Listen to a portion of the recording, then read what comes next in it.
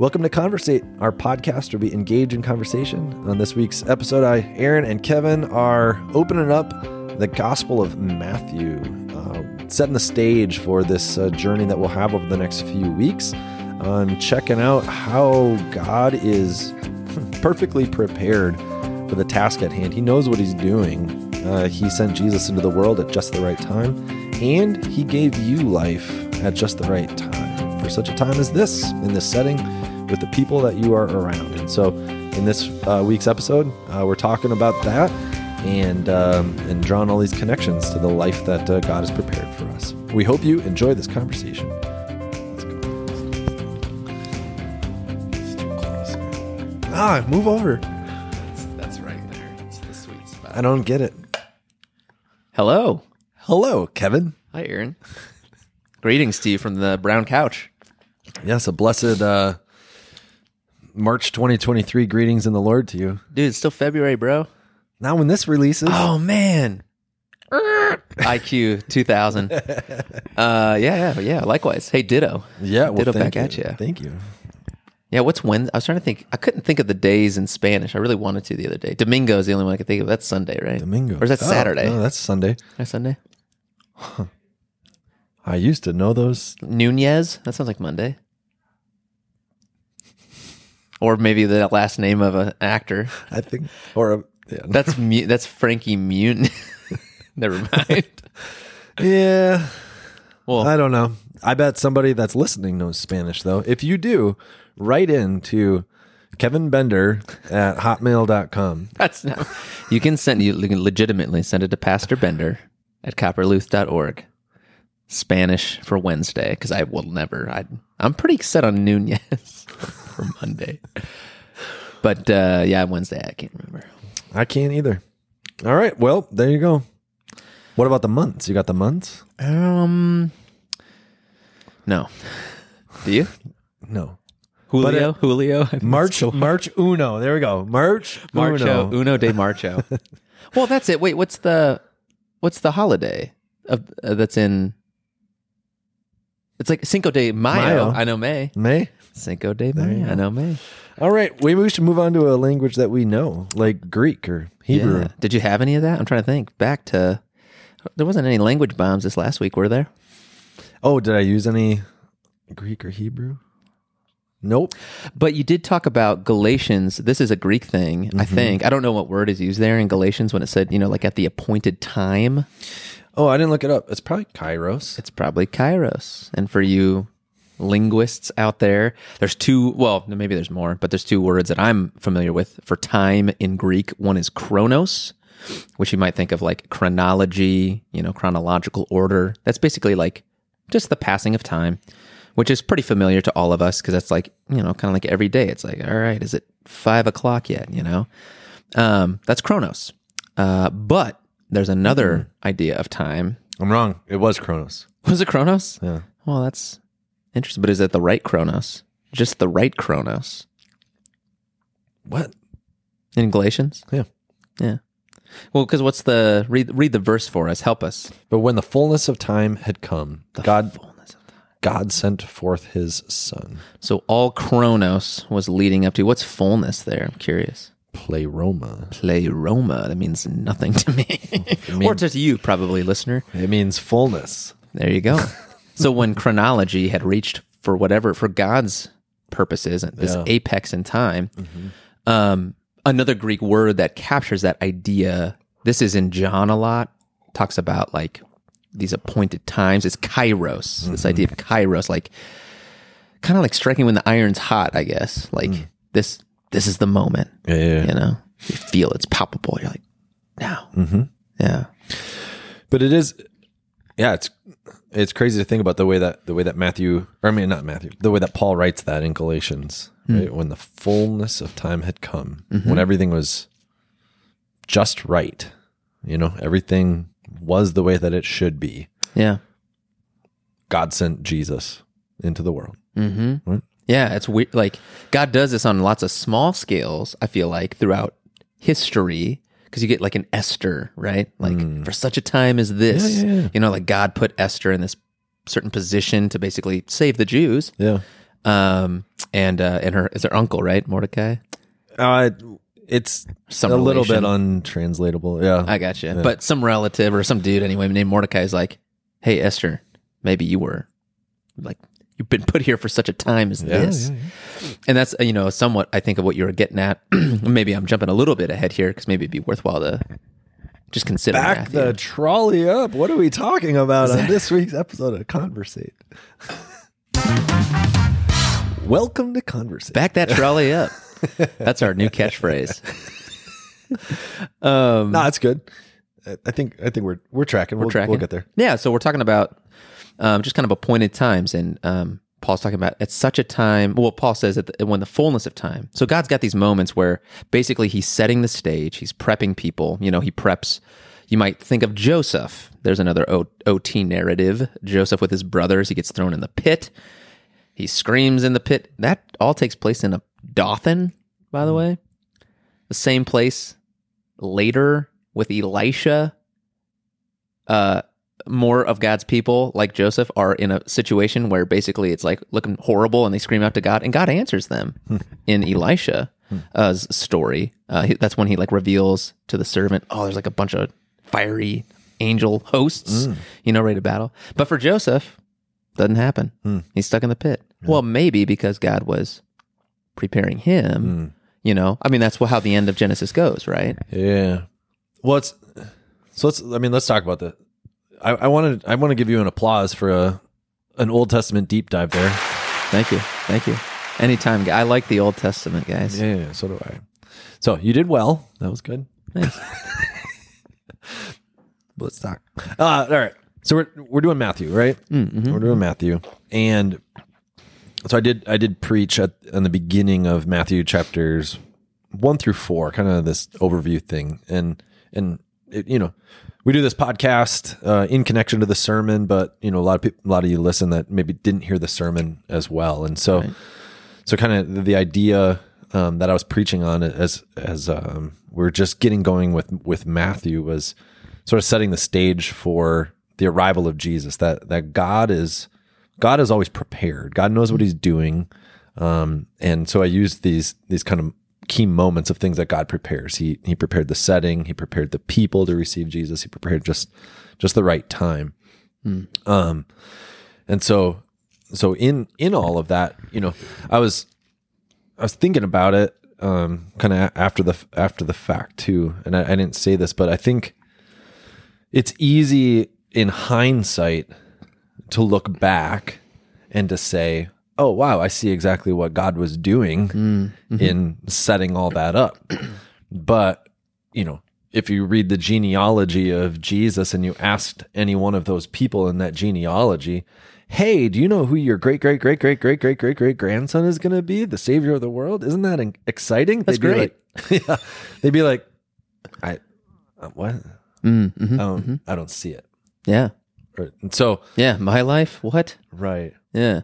So I think a lot of times this is how we operate in this world is, it's hard to see sometimes what God is actually up to. But in hindsight, even in our short lives, we can see in hindsight how God was moving pieces along or steps that we took, in faith that led to a positive result, or even in the alternative steps we took that didn't turn out so good. Like we can see those in hindsight. It can be hard to see it in the moment what God is up to. So I was trying to remind everybody that whether you know it or not, God is preparing. He's preparing you also for the life that He's got for you, even right now. Because I think, we get this narrative in the world that our lives are just mere accidents. That you're just a process of, evolutionary biology, right? You're just bunch of chemicals. Yeah, a clump of cells that happen to have life in them, and or even if we don't get that scientific with it, you might feel like, well, you're just you're a cog in a huge machine that's much bigger than you. Like your life really isn't all that valuable. Like you're kind of a nobody. You're this small, insignificant. It's like experientially, it's easy to feel that way in the world. Right. 'Cause there are a lot of people, and there's a lot of people who seem to be doing a lot more than what I'm doing, or maybe seem to have a lot more skill or capacity in ways that I don't have. It's so easy to see our gaps or our shortcomings, maybe.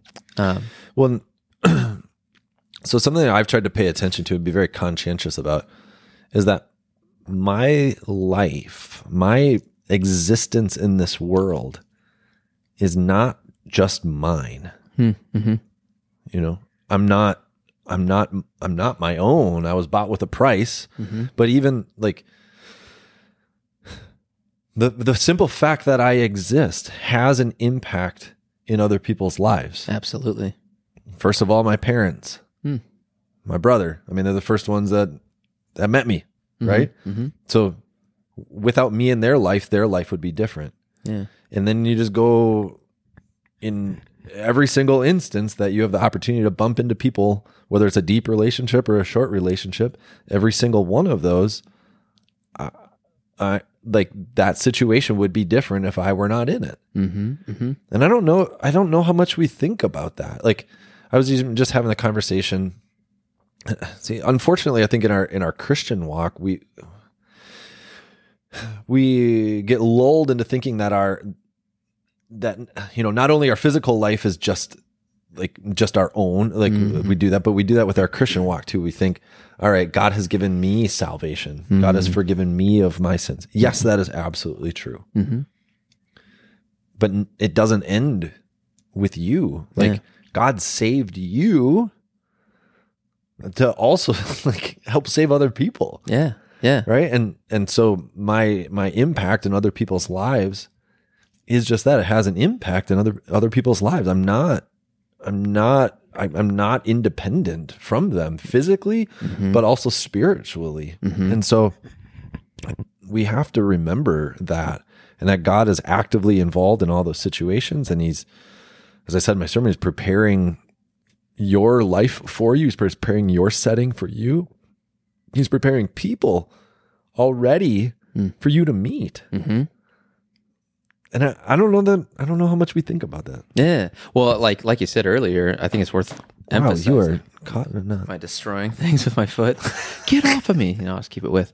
But like you were saying, it's hard to recognize that in the moment. Absolutely.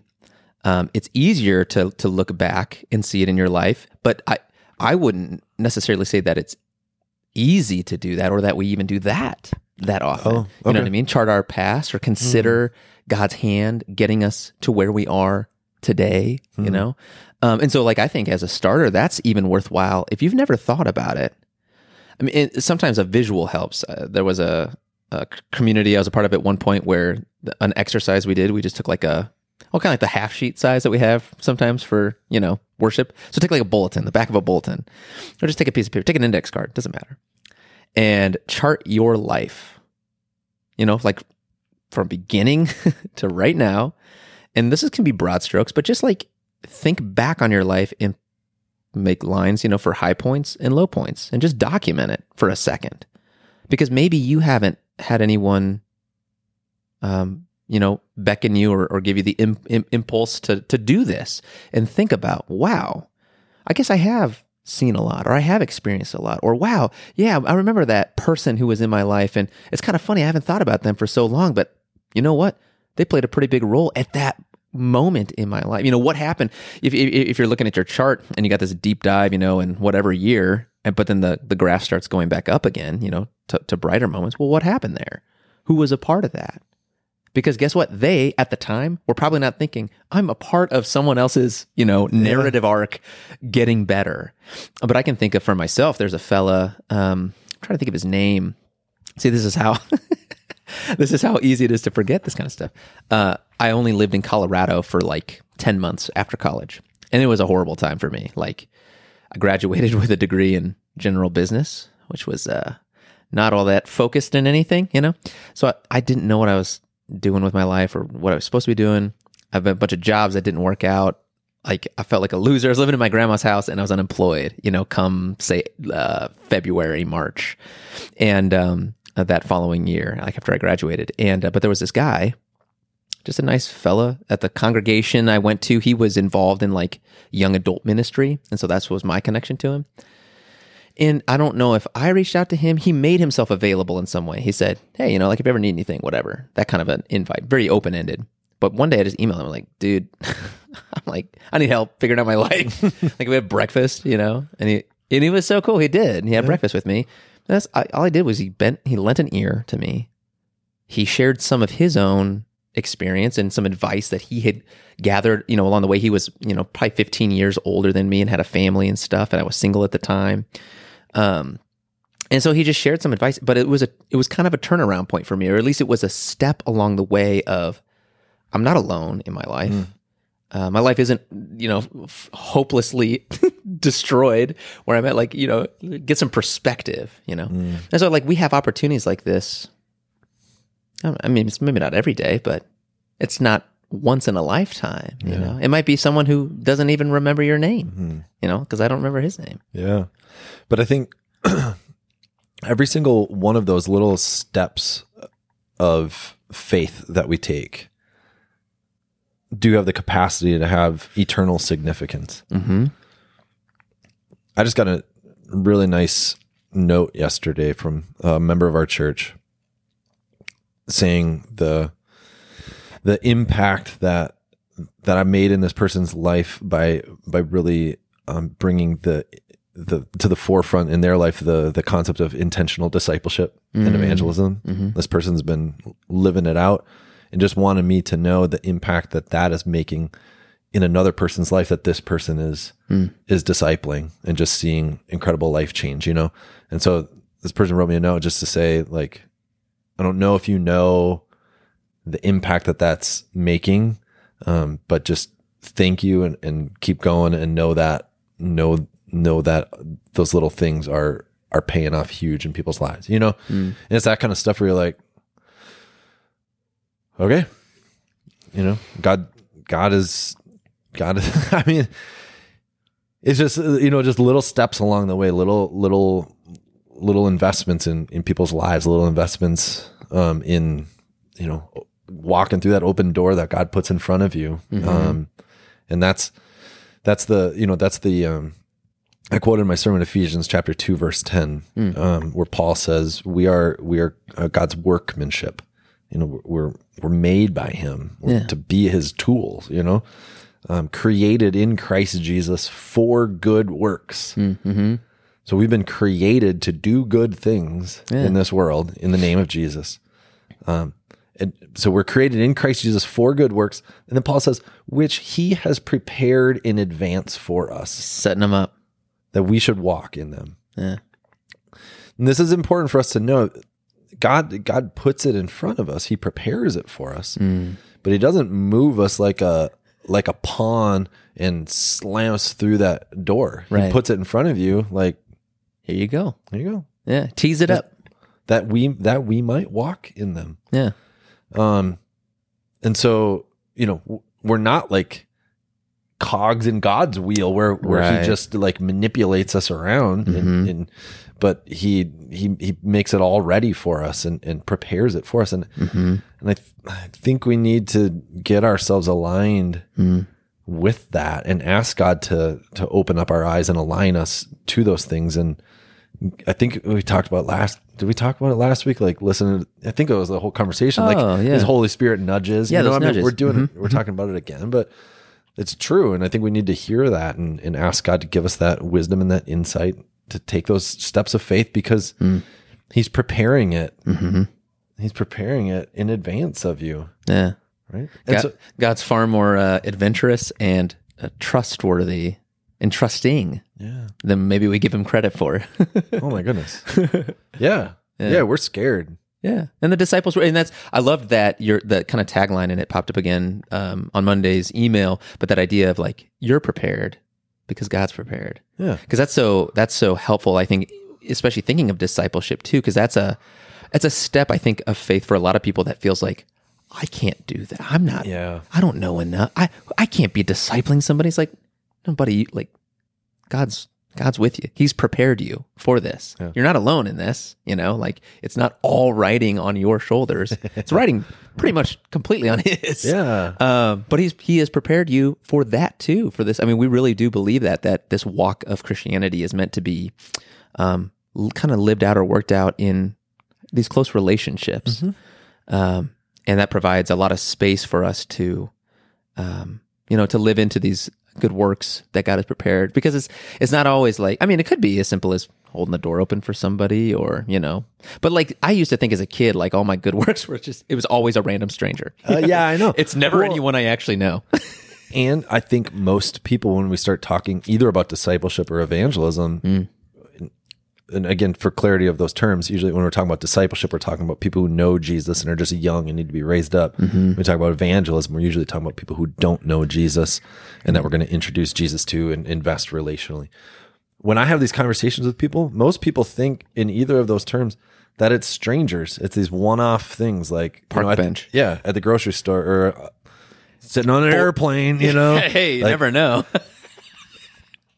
But those happen, sure, but I think those are the outliars. Yeah, Those are not the word I was. Those are the exceptions. That's the word I was looking for. Yeah, absolutely. You've already got people whom God has been preparing you for. I mean, He has put you in proximity to these people, at that job, in that neighborhood, in your home, potentially. And that's. It's amazing. And God you were talking about intentionality, or that your life is not your own, you were purchased, but even before Jesus even showed up, God was already thinking about you. He was already, I think that's Ephesians 1, that He had predestined us to be adopted, So like before the creation of the world, He was like, I'm trying to pick a name. Tom. Hey there, Tom. Dolores, I choose you. I did this in my sermon a couple of weeks ago, where I gave somebody a name and I called out Bill and you called him a fruitcake. Yeah, I called Bill a fruitcake. That's right. In my writing of my sermon, I don't know what I was thinking. I was like, I don't think we have any bills. And then after the early service, 2 bills came out right in a row. I was like, oh, whoops. Hey, buddy. Hey, who you calling fruitcake? That's funny. But yeah. My bad, Bill and Bill. Yeah. I know who you are. Placeholder name is all. No, that's but yeah, I mean, God really, and again, the point of that is not to say, look, God, He's really counting on you to do this. You better not let Him down because he's got all this planned for you. Like, that's not it at all. It's the other way around. It's like God's doing all the work. He's created this kind of exciting life. I mean, I think most of the time too, this Ephesians 2 talk or discipleship evangelism, it's stuff that sometimes feels like scary and almost like impossible, to handle.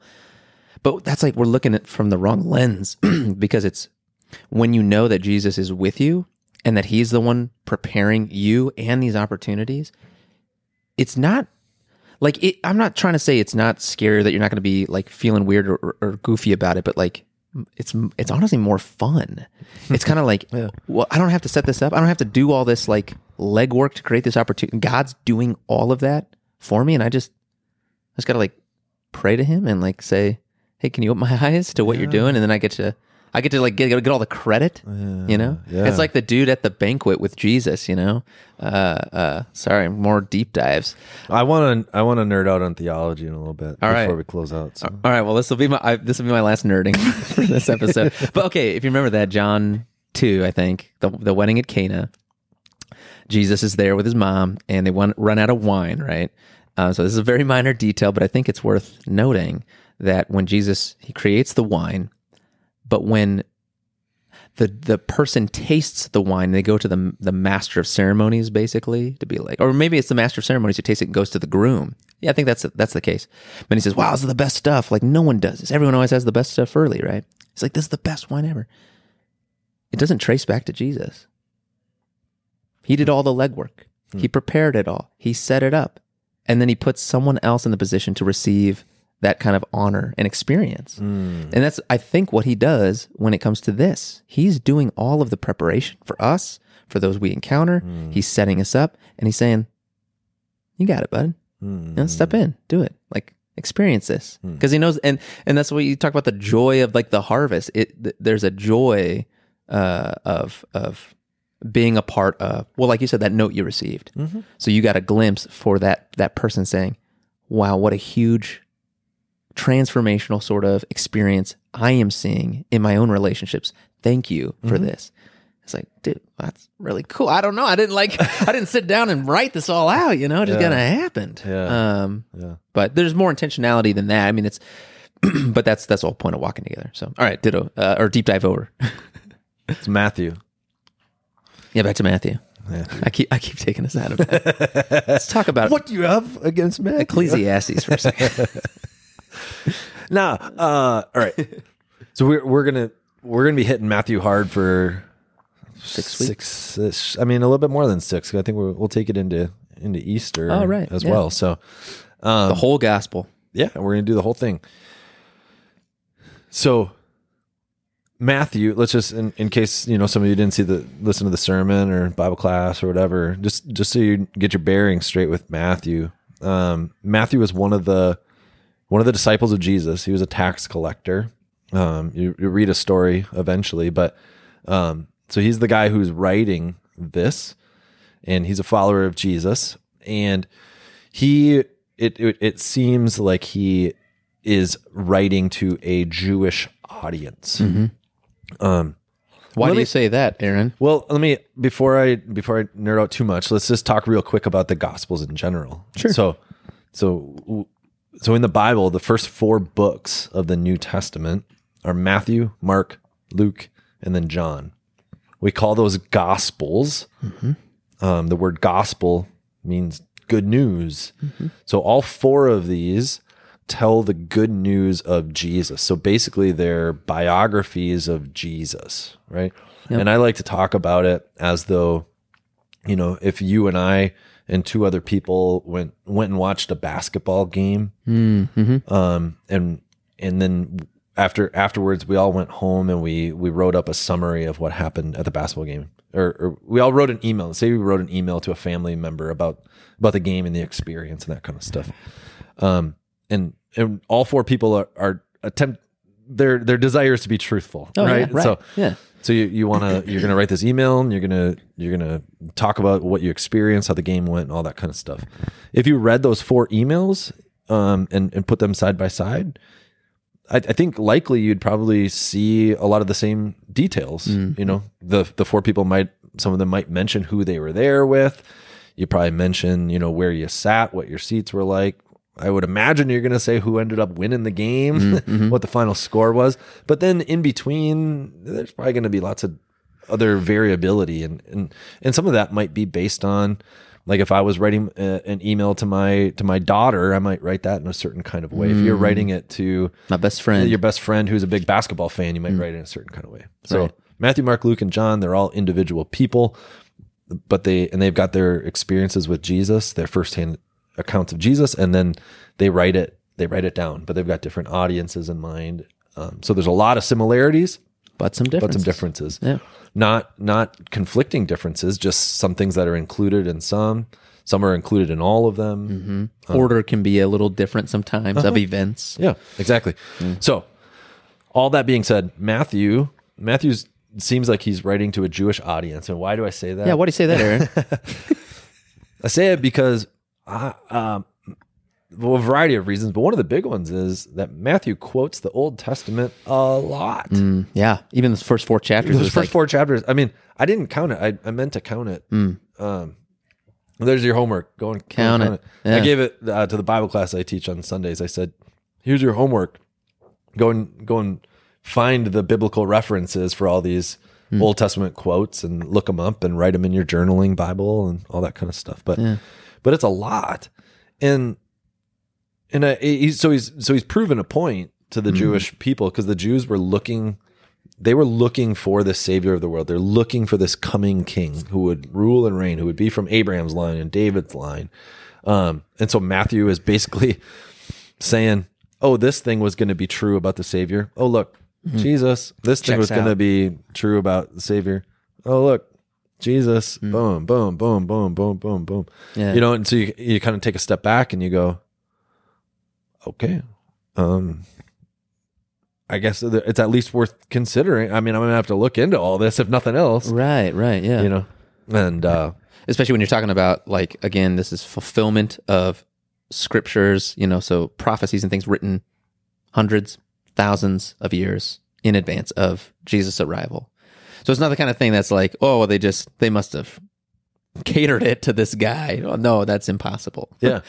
Right. And history's too long. Right. And that's what some people would say, like, oh, of course, after the fact, in hindsight, you could be like, oh, where in the Old Testament does it say that somebody would be born in Bethlehem? Okay, we got that one. You know, It's like Marty McFly when he goes to the future and he gets that sports almanac. Remember that? Then he goes back in time and he knows who to bet on so he can get super rich. Yeah. It's like that. No, it's not like that. yeah, exactly. Now make like a tree. Yeah. And get out of here. It says, what, Biff. That's his name. Yeah. But that, you know, so I just wanted to set a little bit of that up just for you guys who are listening, just so you got that little nugget of information as Matthew's unfolding. And, you know, if you're reading it and you're reading like, oh, well, according to the prophet, according to this prophecy, and sometimes Matthew says, according to which prophet, sometimes he doesn't, he just drops it and stuff. And so there's intentionality in that. It's just like when I had to learn to write a research paper. You know, when you write a research paper, you can't just give your opinion piece. You gotta cite your, you know, bring in at least 10 sources or whatever, right? It's sort of like that. Like Matthew's, yes, he's telling you about Jesus, but he's citing his sources. He's like, well, and there's this, and there's this, and there's this. You know, I just think it helps prove the validity of the scripture and that Jesus is who he says he is, and that God's word is trustworthy and true, and all those wonderful things. That's right. And you can get real if you want to get real. No, I promise no more deep dives, so I'm done. Oh, plot. I'll give you an plot. Do you want the people to cheer for you? Oh, for the deep dive? Yeah.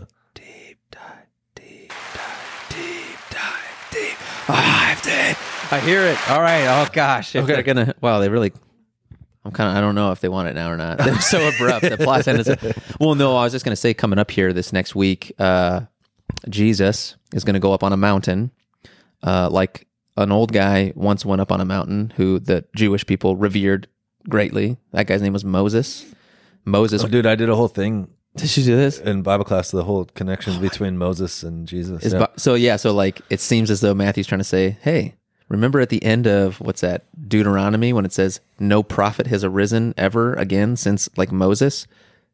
Well, now there's this new guy. Yeah. So it's cool. Yeah, so, like, I mean, Matthew, in all sorts of layers, is very much setting up, this Jewish audience to consider, Jesus. Let me think about that guy. Let me think about what he's saying. Is it true? Yeah. If it is, what does that mean for my life? Yeah. You know, because that's the thing. We talk about being biographies, the Gospels, they're biographies, but with an intent to move you, right? That's John 20:31. These things are written so that you may believe that Jesus is the Christ, the Son of God, and that by believing you may have life in his name. These guys have a purpose. They're not saying, read this and think, that's interesting. No, they're saying, read this and now, what are you going to do about it? Because if it's true, it means a lot of things. You know, it means a lot of things for your life. Yeah. So good things. Yeah. And I would say to our 21st century American Christian listeners who probably aren't Jewish by nature or by belief, we need to be people who read the whole Bible. So we are people of the New Testament, but we have to understand the Old Testament and read it as well. In order to see all of this preparation work that God was doing and to really get the full sense of who Jesus is and the depravity of our lives without him. And so I think once we get a full grasp of the Old Testament, reading Matthew and reading all these prophecies being fulfilled, it starts blowing your mind. So, well, and it's, it's like just for Matthew, he's not saying Jesus is Moses again. No, he's saying he's a greater Moses. Like he's not what you expect. He's going to be beyond. Like upside down. Yeah, we could link to that. But then the other, so for present day Christians, you got to understand Jesus as he is. He's not just he's just life coach, giving me good ideas, ethical ways to live my life. No, that's not what the scriptures are telling you. They're saying something much, much more than that. So helping to see where these authors are coming from, what they're trying to say, so that we get this real picture of Jesus, and so we can experience the real life change that he came to bring. Life to the fullest. Amen. Yeah. Well, I'm excited, Sweet. man. It's gonna be good. Yeah. All right. Well, it's good to be with you again, and thank you all for joining us this week. Peace, brother.